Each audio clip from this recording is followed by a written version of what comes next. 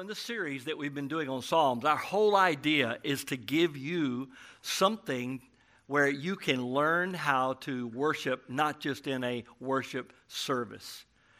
Our passion is that we would be people of worship, that we would recognize that God's called us to a lifestyle of worship. Now, to have that kind of lifestyle, it just stands to reason that there will be points where you will make an appointment and you will sit and you will talk to the Lord about what you're trying to live every day. KK and I have these little things that we try to say to each other. To be married this long, you have little ways you make adjustments along the way. And she has a little way of looking me in the eye and kind of pulling me back when I'm starting to leave and say, I miss you. And I'm thinking, I'm standing right here. But I've learned, and I know exactly what she means. It's like, I need some time to see the front of your head, not just the back of your head as you're leaving. I need some time just to sit and to talk with you and to maintain this relationship with you. The book of Psalms is a great place, and Johnny has reminded us, it is a great place to learn how to lift our soul to the Lord. And what better psalm than this one to teach us how to cry out before the Lord. Now, it does say that it's a song of David, and I've warned you over the few weeks that we've been looking that all the psalms are not of David. Maybe I grew up kind of thinking that, okay? But about half of them. Depending on, and you work out your own count of 150, all right? But about half of them are probably attributed to David as the writer. Some unknown, some specifically attributed to others. This particular psalm is David telling his heart to wake up and to pay attention because it's time to praise the Lord.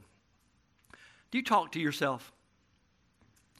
I carry on conversations in my head, and I attribute it to learning how to pray without ceasing because I think I'm talking to the Lord most of the time. Now, my wife not only talks to herself, but she does it out loud pretty well. And she's not in here today. It's twice I picked on her, all right? She's with the children. But she will talk, and as I have gotten a little harder of hearing, it frustrates me to no end when I can't figure out if she's talking to herself or she's talking to me. And the older men in the crowd said, amen. Okay, you know how that goes, right? You want to be one that pays attention. David is talking to himself. He's talking to his heart. He does it in other places in the book of Psalms. Heart, get in line. What's wrong with you? Listen to the instruction that he says.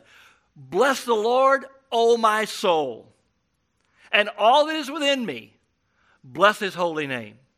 Now, is he bringing that as an offering, or is he trying to make an attitude adjustment to make it happen? I think the answer is yes. All right? It is an internal thing. It is going on inside. It is something that must be happening in the heart.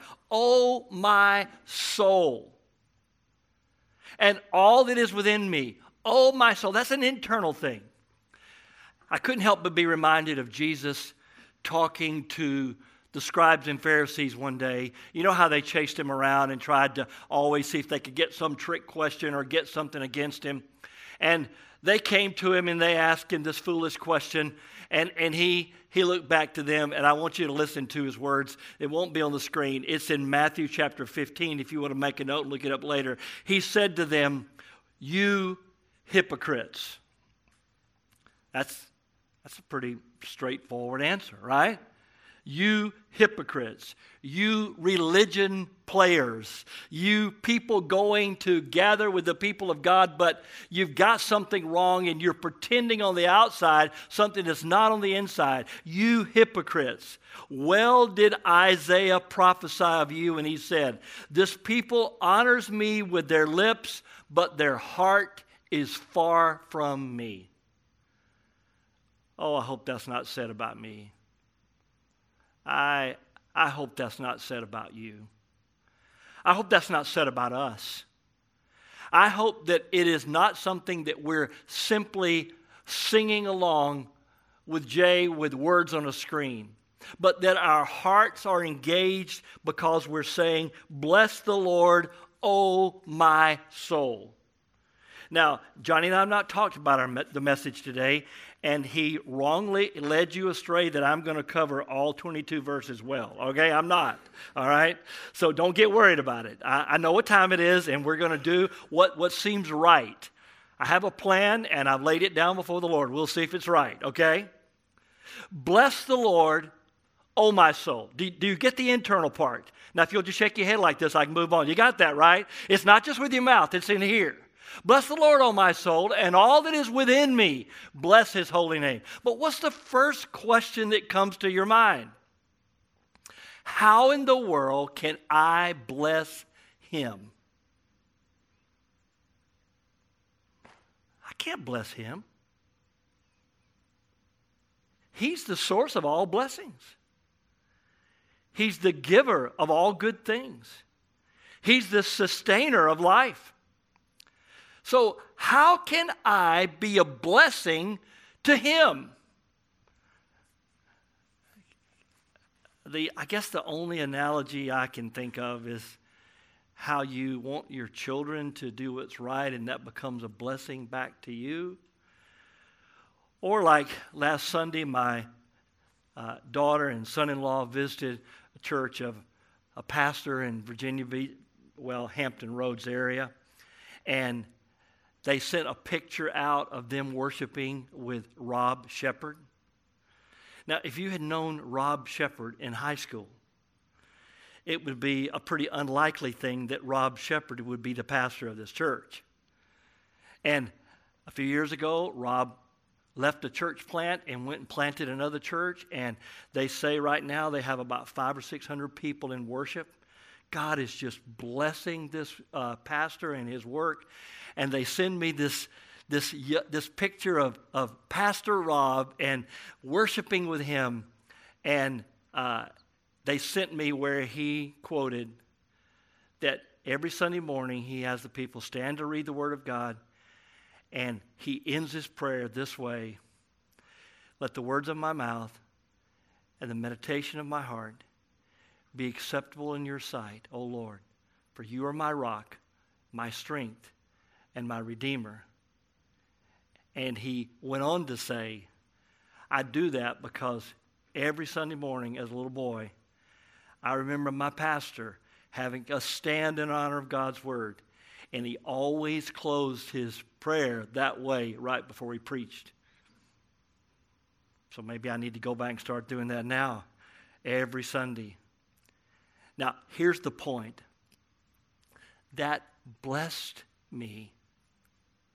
You get it? That encouraged me. That somehow the working of God had worked in his life, and it came back as an encouragement to me. Do you see how this worked with us blessing the Lord? It's not that he needs anything, but he wants us as his children to be grateful. He wants us as his children to recognize him as the source. He wants us as his blood-bought children to say, I know that you are mine, and I know that I'm yours, and I'm looking to you today as the source of my very life. Bless the Lord, O my soul, and all that is within me. Bless his holy name. I don't know if you picked up on it, but Jay read the psalm for today, and he tried to make sure we were singing about the holy name of the Lord. You just engaged your mouth. Now let's make sure your heart was there. Bless his holy name. Now what does that mean? Well, his name being holy means that it is set apart. That's what holy means. Holy means that he is other. Okay? He's not us. He is different. He is perfect. He is removed. He is eternal. He has to condescend to be willing to come down and work with us as his creature of his creation. But he is holy. And as we try to connect the words of our mouth with the meditation of our heart, to lift it back to the Lord, what are we saying about his holy name? I thought, I could preach the whole sermon on his holy name. right? Think about it. I made a few notes about his name. His name, Johnny, I thought I was just going to say, Johnny, here, just take my Bible and go ahead and finish preaching the sermon. I mean, he was getting right to the point of Yahweh, Jehovah. He is the covenant-keeping God. He said to Abraham, when he had his son on the altar of sacrifice, he said, the Lord will provide, Jehovah Jireh. He said to Hagar, as she and Ishmael were removed, there's a tender moment there where God recognized still as the son of Abraham, desiring to be worshiped by all the nations of the world. God said to Hagar, he said, I am El Roi, the God who sees. This morning, as we think about his name, he is the God who sees us. He is the God who knows us. He is the God who is above, and even his name declares all of those things. Speaking to Moses, do you remember the encounter with Moses? I referred to it a couple of weeks ago, when he came to the burning bush and he took the shoes off of his feet and he was worshiping God there. And God said to him, I've got a job for you. I want you to go back to Israel. And Moses said, but Lord, I can't do that. And what if they ask me who sent me? Listen to this. Exodus chapter 3, verse 13. Moses said to God, if I come to the people of Israel and say to them, the God of your fathers has sent me to you, and they ask me, what is his name? What shall I say to them? Bless the Lord, O my soul, all is within me. Bless his holy name. What is his name? He answered Moses and said, I am who I am. And he said, say to the people of Israel, I am sent me to you. God also said to Moses, say to this people, the people of Israel, the Lord God of your fathers, the God of Abraham, Isaac, and Jacob has sent me. This is my name forever, and I will be remembered this way throughout all generations. He is the great I am. And all that is within me, bless his holy name, the great I am. He is Jehovah Rapha, the Lord who heals. He is Jehovah Shalom, the God who is our peace. He is El Shaddai. He is El Elyon. Bless his holy name. Bless the Lord, O my soul, and all that is within me. Bless his holy name, because his name speaks of his character. When you say someone's name, immediately it comes to mind what you think about how they've lived or what they've done or what they do. And God wants, when we say his name, he wants it to be bringing back to our minds who he is, what he's done, and what he does. Bless the Lord, O my soul, and all this within me, bless his holy name. Bless the Lord, O my soul, and forget not all his benefits. Well, I'm reasonably good at studying Greek. I'm not very good at studying Hebrew. I know how to read people much smarter than me that know Hebrew. And I looked everywhere I could to find the root meaning of this word benefit. And I'm going to tell you, it's not very complicated. It means benefit. I mean, I see why all the translators did it. Now, if you go to work and you have benefits, okay, that means you have insurance. I don't mean to bring up something touchy to some of you, all right, but it means you have insurance. It means that you have a medical plan, and it means perhaps you have retirement savings. All those things go into the benefits package. What is in the benefits package of the Lord? What has he done for us? Bless the Lord, O my soul, and forget not all his benefits. Well, there are couplets here in verses 3, 4, and 5, and I want us just to hover for a moment and see what they say. He forgives all your iniquities. He heals all your diseases. Now, we're going to spend some more time talking about how he forgives our iniquities, because we're going to remember his benefits as we come to the Lord's table. So if you'll allow me to deal with him forgiving our iniquities in a moment, coupling it with something else, let's talk for a minute about him healing all of our diseases. I just need to engage in a shepherding moment here, because I want to make sure that you not let anyone lead you astray. Because there are those who go cherry picking through the Bible, and they pick out one verse here or one verse here, and they take it and they cram it down people's throats as though this is the everything we need to know about God, when the Scripture is very clear that we need to know the whole counsel of God. So what is this promise? Why would David even bring it up when he said he heals all your diseases? I'm going to try very concisely to give you something to consider from God's Word. First, when they were entering the land, God gave them very strict dietary laws. Do you remember? Okay? Very strict dietary laws. He gave them very strict laws as to how they were to handle a dead body.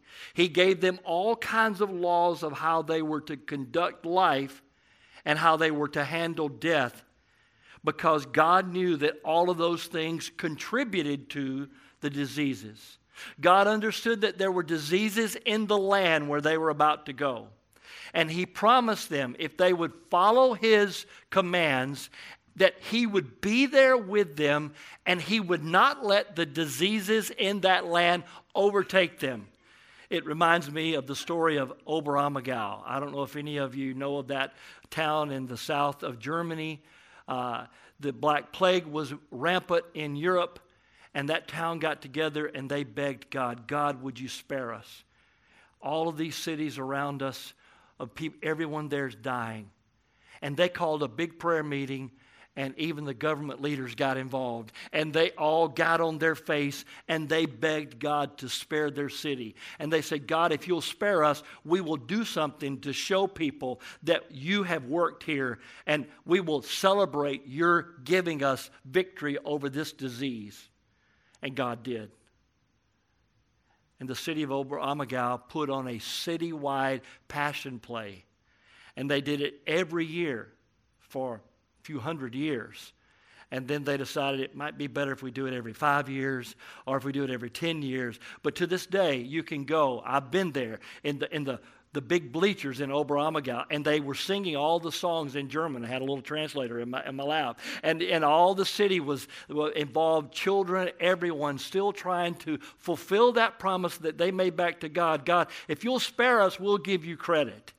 Now, as God was leading the children of Israel into the land, he told them, you're going to encounter great diseases, and I'm going to give you a plan of how I'm going to deal with those. So that's part of what David had in mind, because of God promising that he would deal with healing them from their diseases. But today, people would take this verse and they would say to you, if you're sick, let me read you a verse out of the Bible. He forgives all your sins. He heals all your diseases. And say, first of all, you need to confess your sin, because that's probably why you're sick. And then, second of all, you need to claim this because God's going to heal you, because he wants you to be healed and not have a disease. Can I give you a couple of 3 things to think about? Number one, it's illogical. If God heals all of our diseases, we will never die. I don't know about you, but there's something in me that wants to die. One thing, if this body exponentially keeps getting worse, I don't want to live in it forever, all right? And the second thing, like the old gospel song, I want to see Jesus, the one who suffered and died for me. It's illogical to think that God would have us grab this phrase, and every time we get sick, that we're never going to have to stay sick. It's illogical. Second, it's discouraging, because people would say to you, if you're still sick, then you must have caused it. And if you're still sick, if you need to have more faith. Thirdly, is disillusioning. Because when people pray and God doesn't heal, sometimes they turn away from God forever. Now, I know we're recording these messages now, and I don't know who will listen to them in the future when we're putting them online. I had a little more freedom to mess around before we started doing that, all right? But I want to say, I'd already planned this morning to not bring this up because I thought my grandchildren were going to be sitting here. We have some grandchildren here with us today. Their father, my son-in-law, has a liver disease. Never drank alcohol in his life. Could be hepatitis. They're still trying to figure out the source and what caused it, but he's been told that he has 1 year to live unless he gets a liver. And I got a text this morning that they took him to the emergency room. They don't know if he's just overwhelmed or what they've got to do, or if he's turned for the worse. Now, can you see how taking this verse wrongly could so disillusion the hearts of my grandchildren that if their father dies, they would not trust God?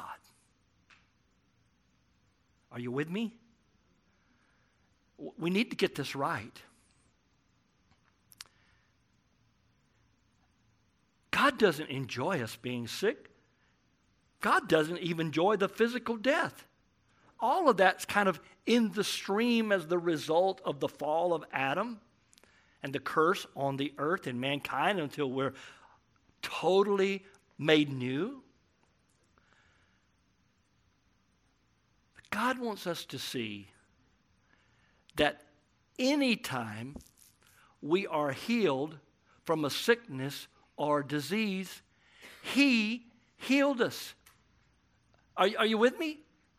A few months ago, I was in the hospital. The more I learn about the disease that I had, and the more I see about how many other people have had this disease, for me to be standing here today with a reasonably clear mind and a reasonably strong body, I have to say the Lord healed me.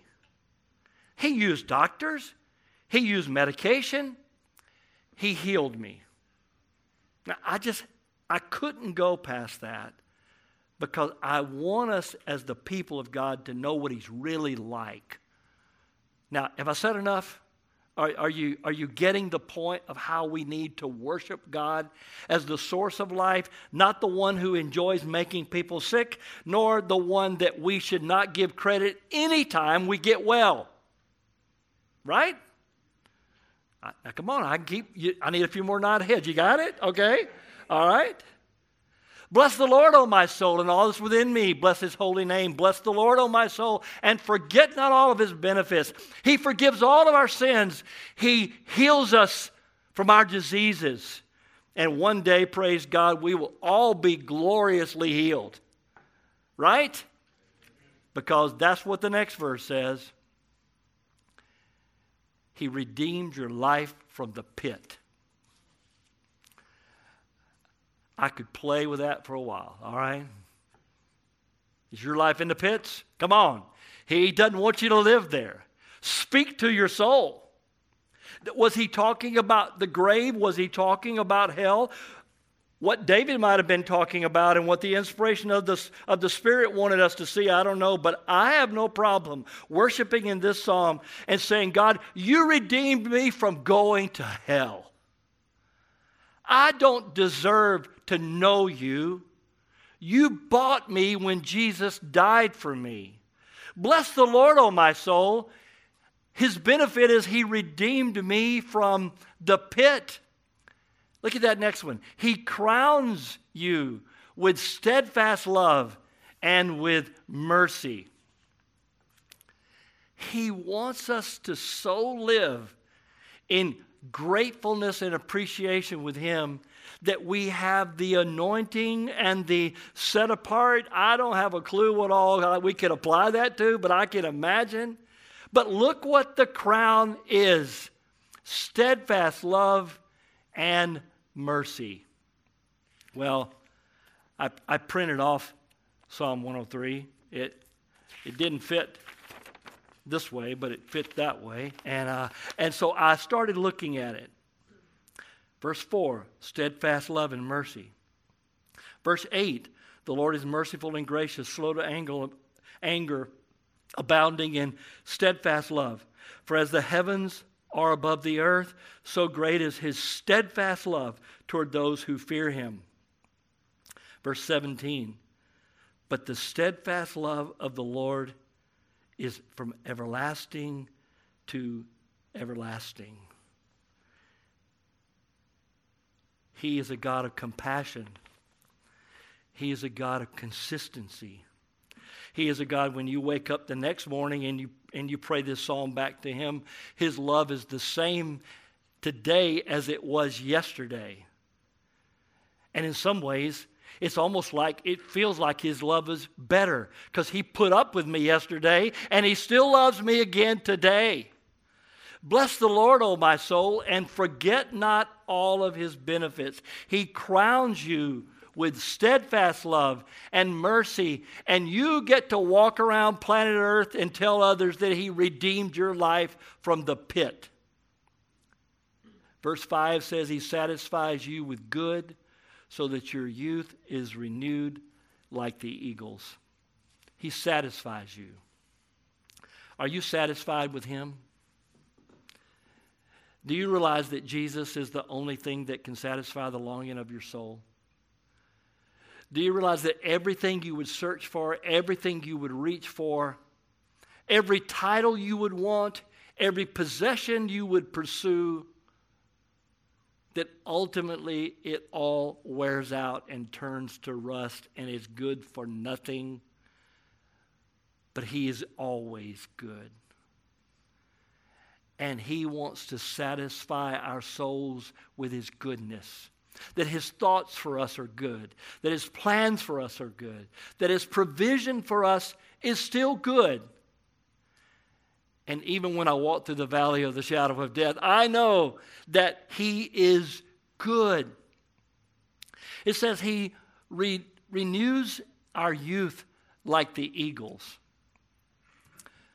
Well, perhaps you have heard some very detailed stories of how an eagle loses its feathers and renews its beak. And I've heard one guy do a whole sermon on all that, and it was extremely fascinating. The only problem is I can't find it factual.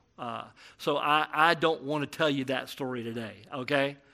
I do want to tell you the story that the eagle does, through a process called molting, have feathers that are die and are removed and new feathers grow. And I will tell you that an old eagle can enjoy the ride on the wind as well as a young eagle. Because the Lord is the one that gives us strength. And the Lord is the one that restores our life. And David, in his worship, said, you satisfy me. And if I'm old, I can still fly and enjoy it like I'm a young eagle. Well, there are 15 more verses. And probably the good news for your endurance is I'm not going to preach them, all right? But could I just point out just 2 or 3 things as we go to the Lord's table that we look at his benefits for us? Verse 6 says the Lord works righteousness and justice to the oppressed. Some of you think social justice is a new movement, all right? God has always said, I've got a heart for the widow, the orphan, the foreigner among you, and the poor. God has always said that he sees the one that society mistreats, and he has a heart for them. That's what he's like. It says in verse 7, he made known his ways to Moses. I had to stop and say, you made known your ways to us, Lord. Just like you made them known to Moses when he led them out, you made your way known to us when you took us to the cross. You showed us how seriously you take sin, but you showed us how seriously you take love. And you brought that together when Jesus died for me. You made known your way to me. Lord, you are merciful and gracious. You are slow to anger. You sang it a moment ago. If you meant it, we don't have to preach it, all right? Did you get it? Lord, I know that you're slow to anger. You will not always chide, nor will you keep your anger forever. He does not deal with us according to our sins, nor repay us according to our iniquities. Listen, that's good news. He does not deal with us according to our sins. He doesn't repay us according to our iniquities. Why? Jesus paid for your sin. Jesus died for your iniquity. Verse 11 says, as the heavens are above the earth, so great is the steadfast love toward those who fear him. I thought of it yesterday as I looked up at the clouds. I was in the car with my grandson. I said, look at those clouds. I knew if his grandma was there, that's what she'd say. Look at those clouds. KK can be moved to worship quickly with a flower or a mountain or a cloud. And I'm still trying to learn from her. The clouds were multidimensional. I said, just imagine how you could get around that one cloud and there'd still be more clouds. And I mean, look at the heavens for a moment. If that fascinates us, how fascinated should we be with his everlasting love that we cannot comprehend? I think it's the next verse that says, as far as the east is from the west. How far is that? As far as the east is from the west, so far does he remove our transgressions from us.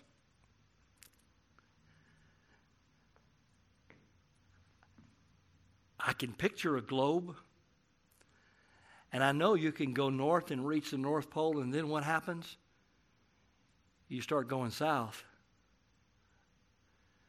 North and south do meet here on planet Earth, but east and west never meet. You keep going west, and you can just keep going west. And you can get back to the spot where you left going west and start going west again.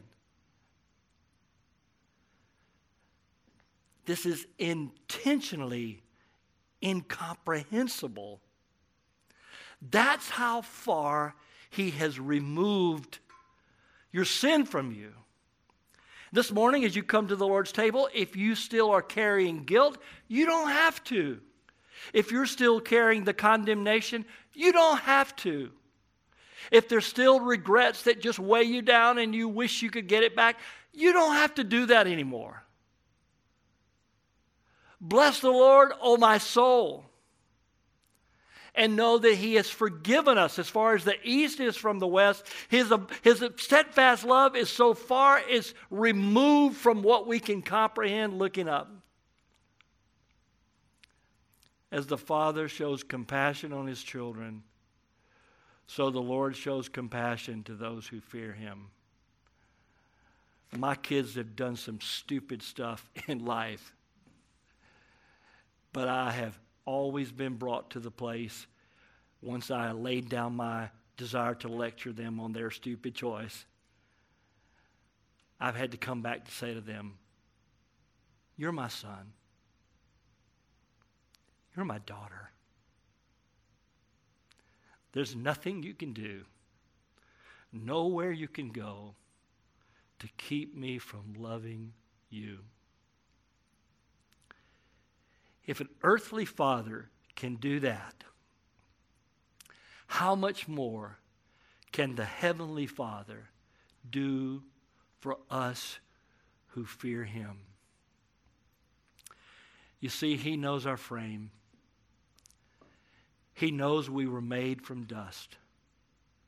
He knows our life is temporary here on earth. But the steadfast love of the Lord is from everlasting to everlasting. So today, my question to you is, can you say, bless the Lord, O my soul, and all that is within me. Bless his holy name. Bless the Lord, O my soul, and forget not all of his benefits.